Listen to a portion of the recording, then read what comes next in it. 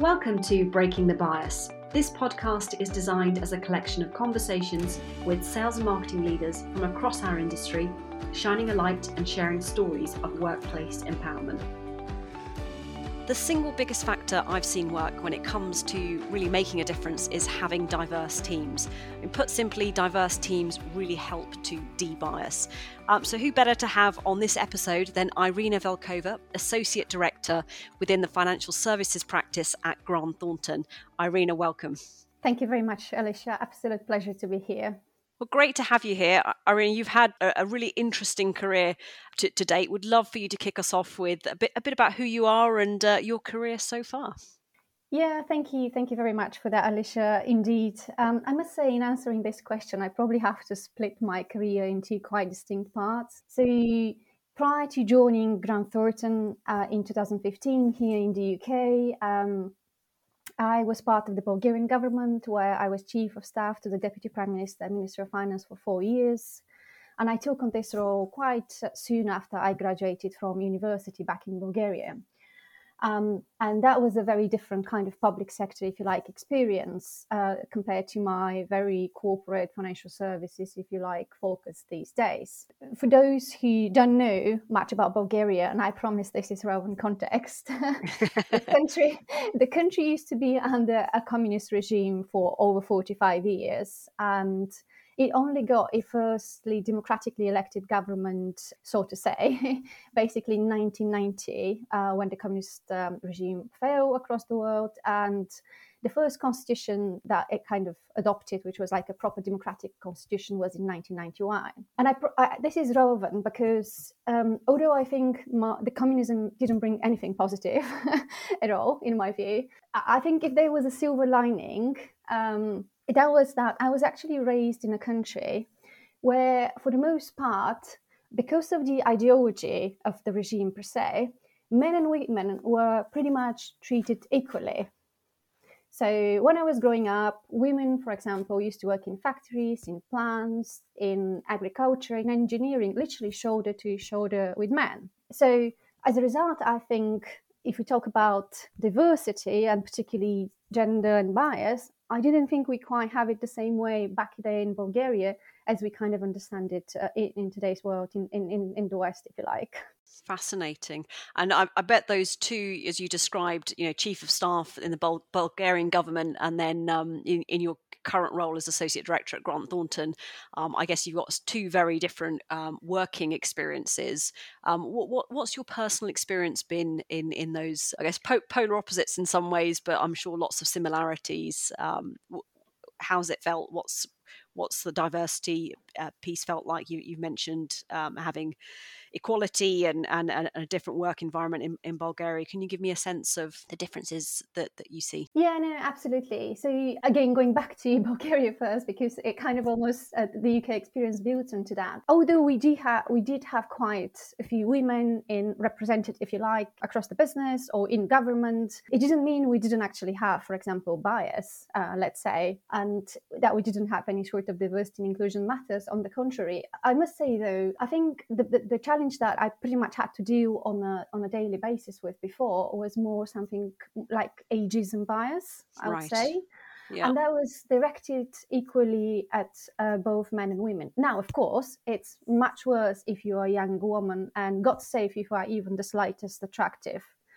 And I guess that probably exists everywhere to an extent. However, I must say there is a really horrible common perception in the whole of the region and the whole Eastern Bloc, for example, that if you are a young, good-looking woman, you can't possibly be competent at anything, you can't be talented or have any sort of capabilities. And this is such an insurmountable bias that is exhibited, I would say, both by men and women, that the only way you can deal with it actually is to just accept it and just try and prove yourself and that you're probably 3 times better than any other man who can do the job. Yeah. And I was going to say that's probably equally difficult for young men as well. And it's still today in this region, which is just bizarre. Do you think that's had the biggest, most profound effect on your thinking when it comes to inclusion? Having moved into your current role, and I know you sit on a number of different committees and groups, which we'll explore a bit later. But it'd be great to understand, what you think has had the biggest effect on your own personal thinking when it comes to inclusion. Yeah, and that's a very good question. I think actually inclusion is going to get bigger and bigger attention actually in years to come. And frankly, it's within my experience in the UK, particularly, for example, and in my current role in Grant Thornton, I think the diversity and the inclusion subjects have been so interlinked. And I must say, going back to just slightly to more of the kind of diversity matters here in the UK, the way I've experienced them, and I promise I'll come to the inclusion point as well, because they're interlinked, is so as part of my job, probably people don't know, but I have to do quite a lot of regulatory reviews, which means that myself and a colleague of mine would go and conduct very formal interviews to, for example, the boards and the C-suite management of large financial service companies in the UK. And that's usually going to be only one person on the client side, for example. And very often, for example, I would be leading the interviews and I would ask the questions. And for example, the client, being male, would answer the question to my male colleague, even though sometimes my male colleague is, for example, more junior to me. And I would say I've had some really bizarre experiences where, for example, I do remember one particular instance where, let's say, the CEO of a very large international company, for example, we were interviewing him together with, or we actually went to interview him with a fellow colleague director at Grant Thornton, and the CEO knew that he was expecting 2 interviews, and he met us at the door and said, "Where's the second interviewer?" And frankly, and I'm coming to the inclusion point now, and frankly, this would have been probably a really disastrous experience for me, and I would have been really angry and frustrated and probably could have impacted my confidence if it wasn't for the absolute instant support reaction of my fellow colleague, who basically said, "Well, actually, no, it's myself and Irina." And to teach this guy a lesson, he let me lead the entire interview. So it could have been really bad, but actually it converted in something really hilarious just as a memory. But that was my point. So when I joined Grant Thornton, for example, obviously I kind of came across a very different environment. I was coming from abroad. I obviously speak with an accent. I probably still have very different reactions to what people in this country have. And people judge me consciously or subconsciously. And I must say, this kind of amplifies the challenge sometimes that you have to overcome. And the inclusion point is so important. And I've actually seen it from the very positive angle, because my colleagues have really shown me by example how they can be inclusive by including me and by supporting me in all these situations that, for example, I just gave an example. So I think seeing it from learning point, as in like how to be inclusive and how to support others in some challenging circumstances, has mainly been my experience. And that's what shaped my thinking here. And I think in everything I do today, I strive to apply the same approach and hopefully be as inclusive as possible to everybody, because we genuinely benefit from everybody's input in any conversation. We genuinely want to know what people think and what they say. And actually, that's perhaps where I come from on the inclusion point. Yeah, fascinating. It really sounds like you've taken that underestimation into a bit of a superpower, and you're able to really make sure that you're being leveraged, but also the rest of your colleagues are embracing it.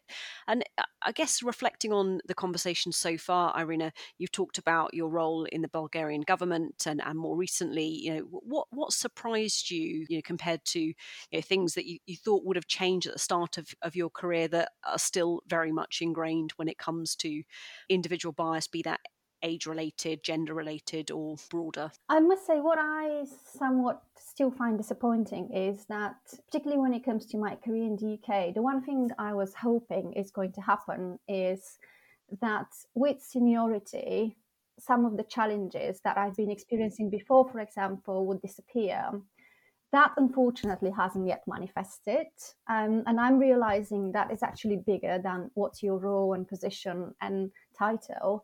It is so ingrained into people, because on many occasions it's so subconscious that people just can't overcome it. I think I've seen a huge progress, I must say, even for the last 7-8 years that I've been with Grant Thornton, that at the beginning, for example, there was a bit more of a deterrence, if you like, in the sense of how, women in generally are met, particularly for like so serious formal interviews. I think now people are so much more respectful, and even though they are, probably subconsciously biased, sometimes some of our clients maybe, they now have learned not to show that and actually be very very polite. So I think we've definitely seen a progress, but I don't think it's disappeared yet. I think we still have work to do on that front. Yeah, I think you make a really excellent point there that often I've seen, and mentored team members where we've talked about, progressing up and actually having a level of seniority. Does that give you a badge, and does this all disappear? But actually, there's scenarios. Even last week, I was in a meeting. I was the only female there. I was the most senior person in the room, but with 6 or 7 other consultants, advisors to our business, and you could see that it had to work quite hard to level the bias in the room.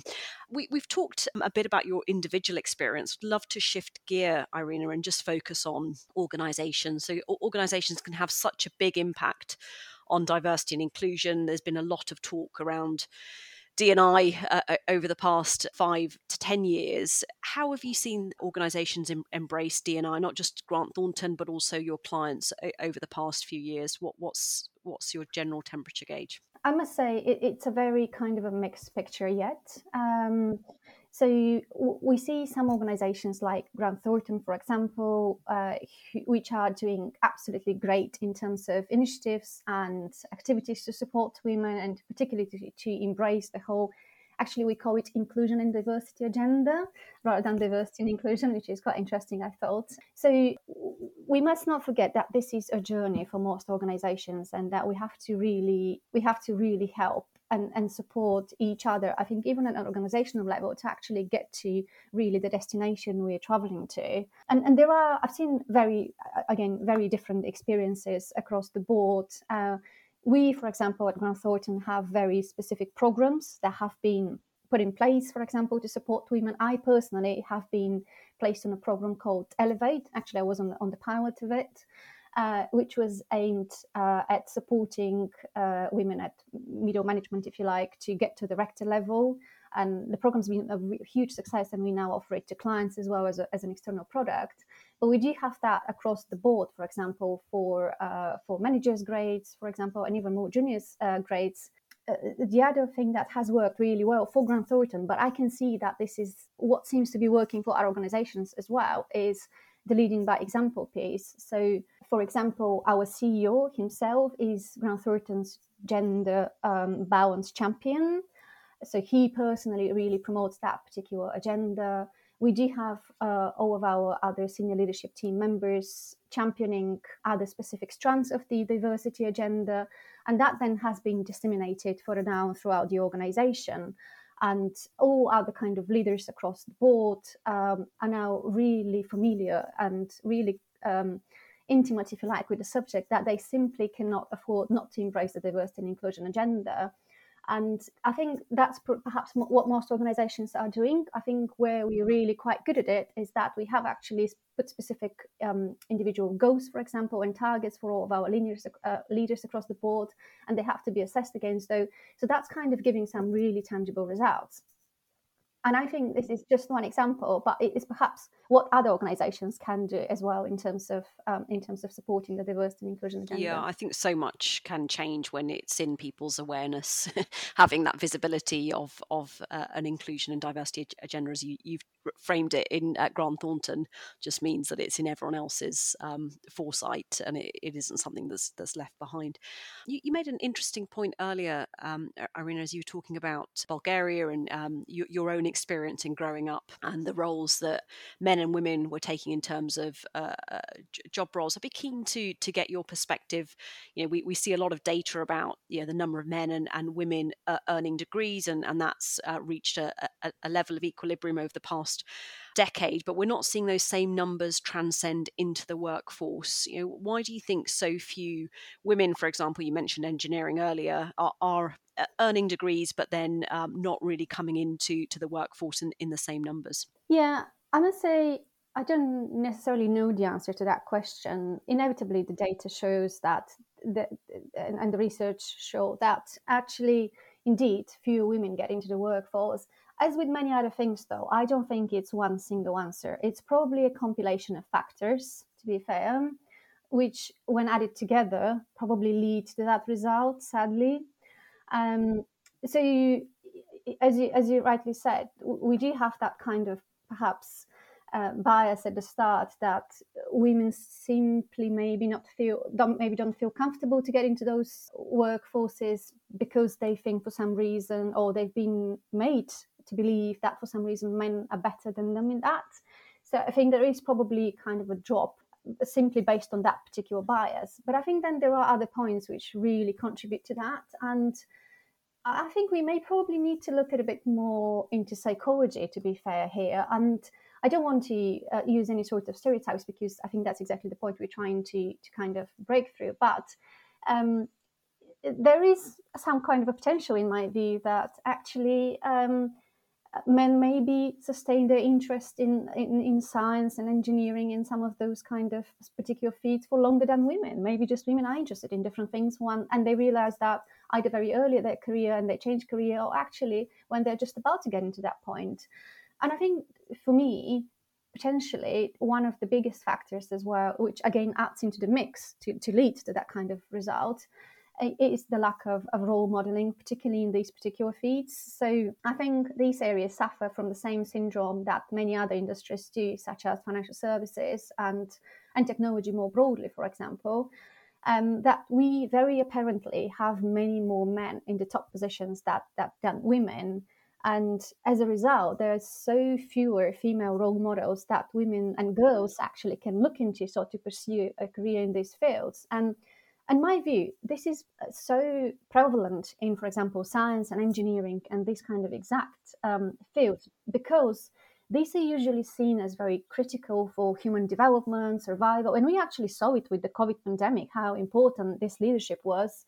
And then there is a genuine need from the public, if you like, for credibility and authority. And I think because how life still is, unfortunately, men still seem to be perceived as more credible and to have more authority than women. And it has to do with a bit of a physical appearance and just how they feel room, if you like, compared to women.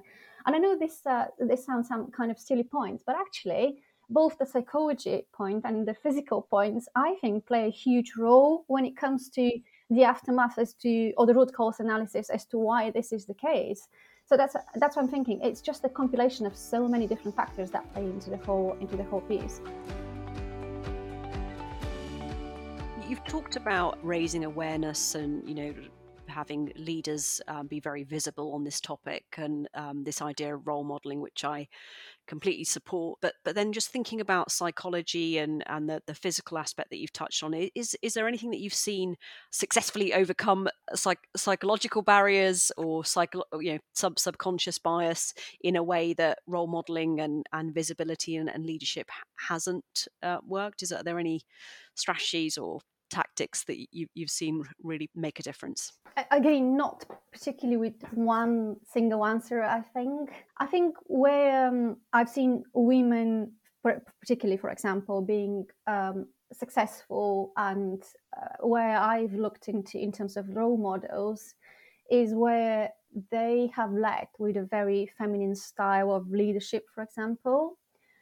And whilst they may have been underestimated at the very beginning, exactly because of some of those physical factors or some of the psychological bias, drawing on their resilience and intelligence, they have actually proven themselves and have become very successful. I think we are still in a situation where we see lots of women leading, following the male example in terms of attitude and behavior. And I'm personally not in favor of that approach. I think we definitely have to change that.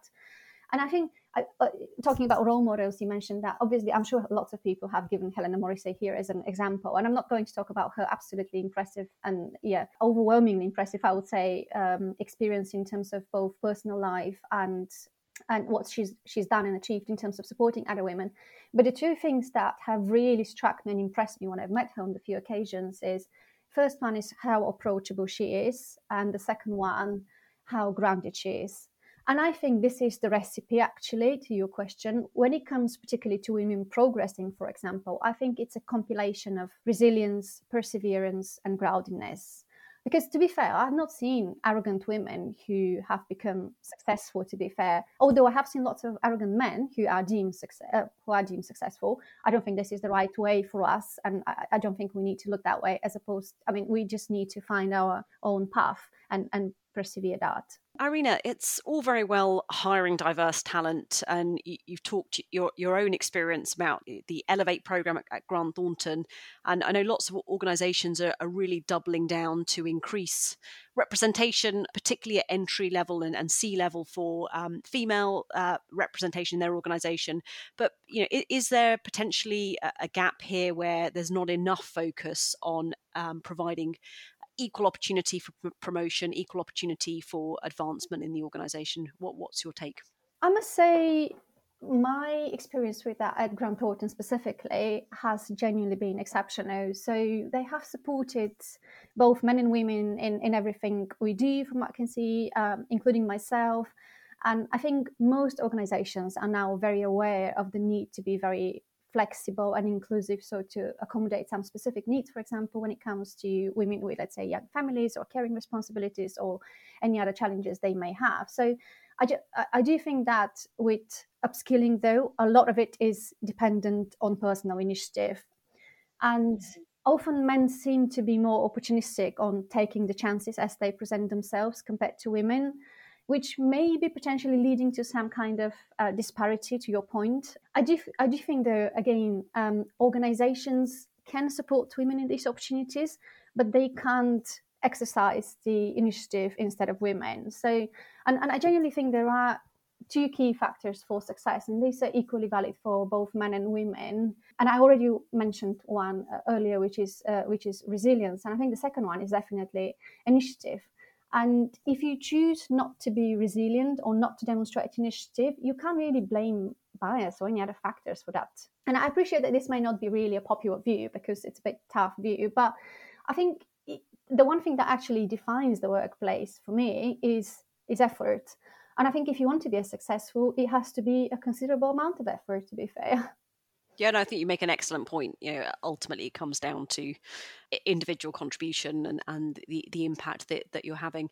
Have you seen any structured processes that work better for women versus men when it comes to building skills? Any or different types of learning programs that you've experienced? Yeah, and I think the key. I think actually on this one, it's probably a very one single worded, if you like, answer, and the answer to that is flexibility.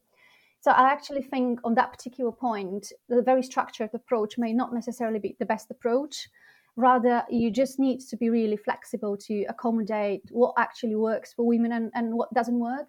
And we at Grant Thornton, per se, have done a lot of work internally in terms of defining what these opportunities may be that could work for people. And we've asked our own people, we've tested it and trialed it and tested it and trialed it again until we came up with these programs, for example, that I mentioned at the start. But again, I think this is one that actually requires a very individual approach, and that's the only one way I think you can achieve results, because people are very different and they will have to adjust whatever programs or structured approaches are there to what actually serves the needs of the particular individual. And that's the most important thing, because it's not about actually applying some sort of across the board, if you like, programs. It is more actually, what are we going to achieve here? What is the outcome of that? Is it really going to support our people? Is it really going to support our women, for example? What can we make for them in order for that journey to be easier? So it's all these questions that need to be answered at the start of each of one of those journeys. And it is there, actually, I think, where the answer is. And the answer may be different depending on the different circumstances. And Irina, let's talk about retention. I think retention of female talent is absolutely critical if organisations are going to reach any level of gender parity. But we're also seeing that lots of women have left the workforce, particularly over the last couple of years, and partly driven by lack of promotion, not progressing in those same organisations. What have you seen when it comes to retaining a diverse talent base?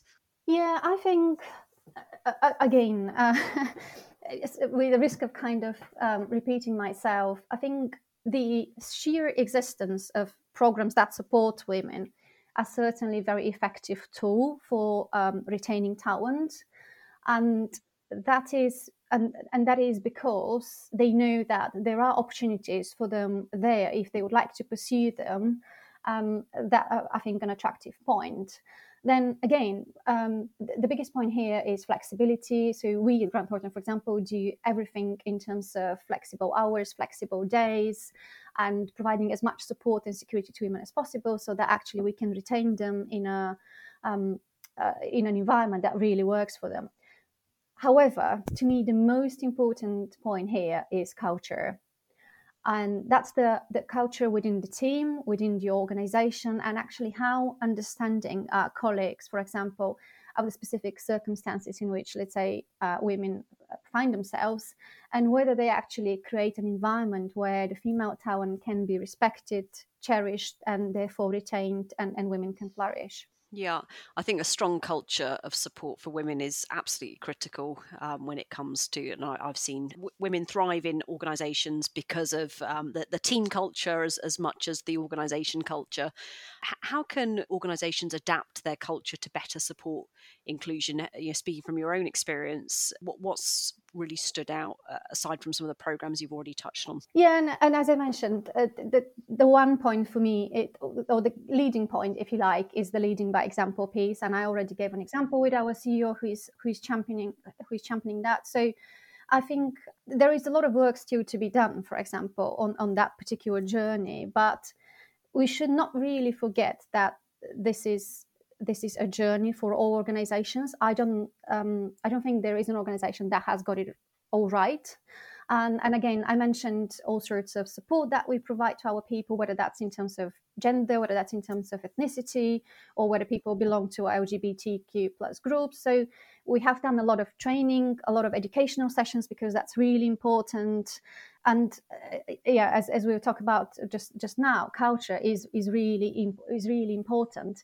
I do think, though, that the sooner organizations get onto this kind of inclusion and diversity journey, the more progressive they will be as an employer, and this will in turn, of course, attract much more and better talent, and eventually they will be more competitive. So the question about culture and supporting women is, I think, no longer a choice between whether you want to be seen as a diverse and inclusive employer or not, but rather it is actually a choice of whether you want to be a competitive business and survive or not. And I think this is really exacerbated now with the new regulatory requirements that have just come into place. So I don't know whether you know, but from this year, for example, listed companies are expected to have at least 40% of their boards women. They have to have at least one of their senior board positions, for example, the chair, the chief executive, the senior independent director, or the CFO, to be a woman, and they have to have at least one director who is non-white, minority ethnic background. And these are new requirements which are being implemented as of this year, literally April, this year, on a comply and explain basis. But this means that as of next year, when listed companies will have to start reporting on that, they will have to explain why they're not doing it. And this is critical for any business from now on. And I think with the ESG agenda particularly so prevalent these days as well, this is going to take even more and more central place. So again, as I said, there are quite a few specific things that organizations can do, but to me, it all goes back to the broad culture and really growing this culture of supporting the whole diversity and inclusion agenda and actually believing in that, which is, I think, the most important bit. No, you make a really excellent point there. I think belief and backing this approach is more important than box ticking a particular number or hitting a quota against a standalone target. I think this has to be embedded in the organisation psyche. There's been a long-running discussion around the glass ceiling for women in corporates, and you touched on there this idea of listed companies need to have at least 40% of their board as female come next year. And I was interested to see that you're also taking part, Irina, in a project. Is it Women on Corporate Boards? Talk me through the project. What is it? How did you get involved? Yeah, this goes back quite a few years now, because I actually did my dissertation when I was graduating in corporate law at UCO on women on corporate boards. And as part of that, I did a big research project which looked at what other countries have done more or actually less successfully when it comes to the whole diversity on boards agenda. And I actually later even published it as a book. But the data clearly showed that the only way this has worked has been with implementing quotas. And at the time, the Scandinavian countries like Sweden and Norway were absolutely the leading ones in that particular space, and they had incorporated this kind of formal requirement.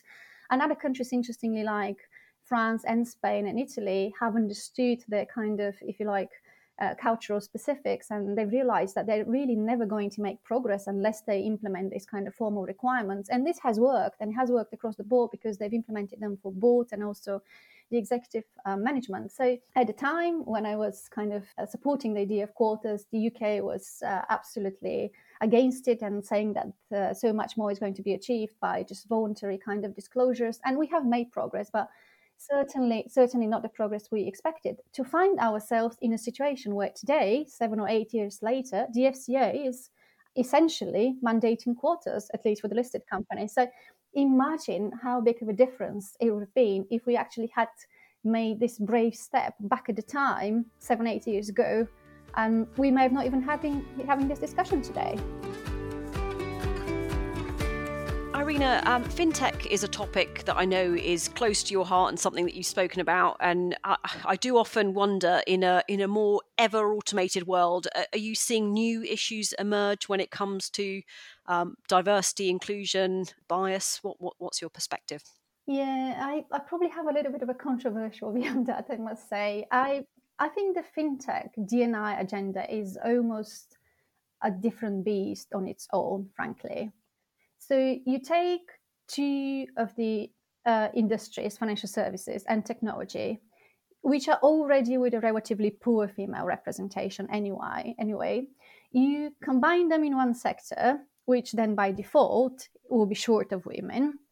And then you overlay this with a fairly aggressive growth and targets driven startup culture. You end up with a huge challenge, I think, tremendous challenge that the fintech industry will be sorting out, I think, for years to come. So, to be fair, before the fintech sector can come up with any sort of either specific solutions on that front or be an example, if you like, I think there is a lot of work to be done internally within the sector so that they've got the credibility point. So you're right to say in asking your question that there are different issues emerging from that, but I think that probably merits a whole new conversation. Yes, yeah, we could be here for another hour, I'm sure. It does sound like in many ways the perfect storm with those three aspects coming together that you've described.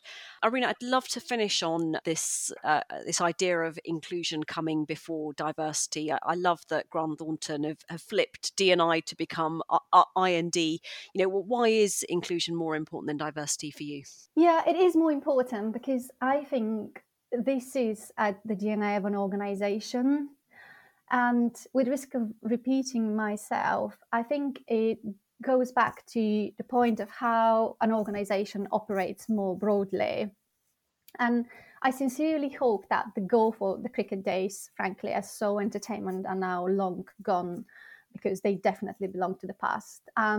So we really have to think about proactively and consciously actually how to encourage activities and experiences which are open to everybody and everybody will feel comfortable participating in.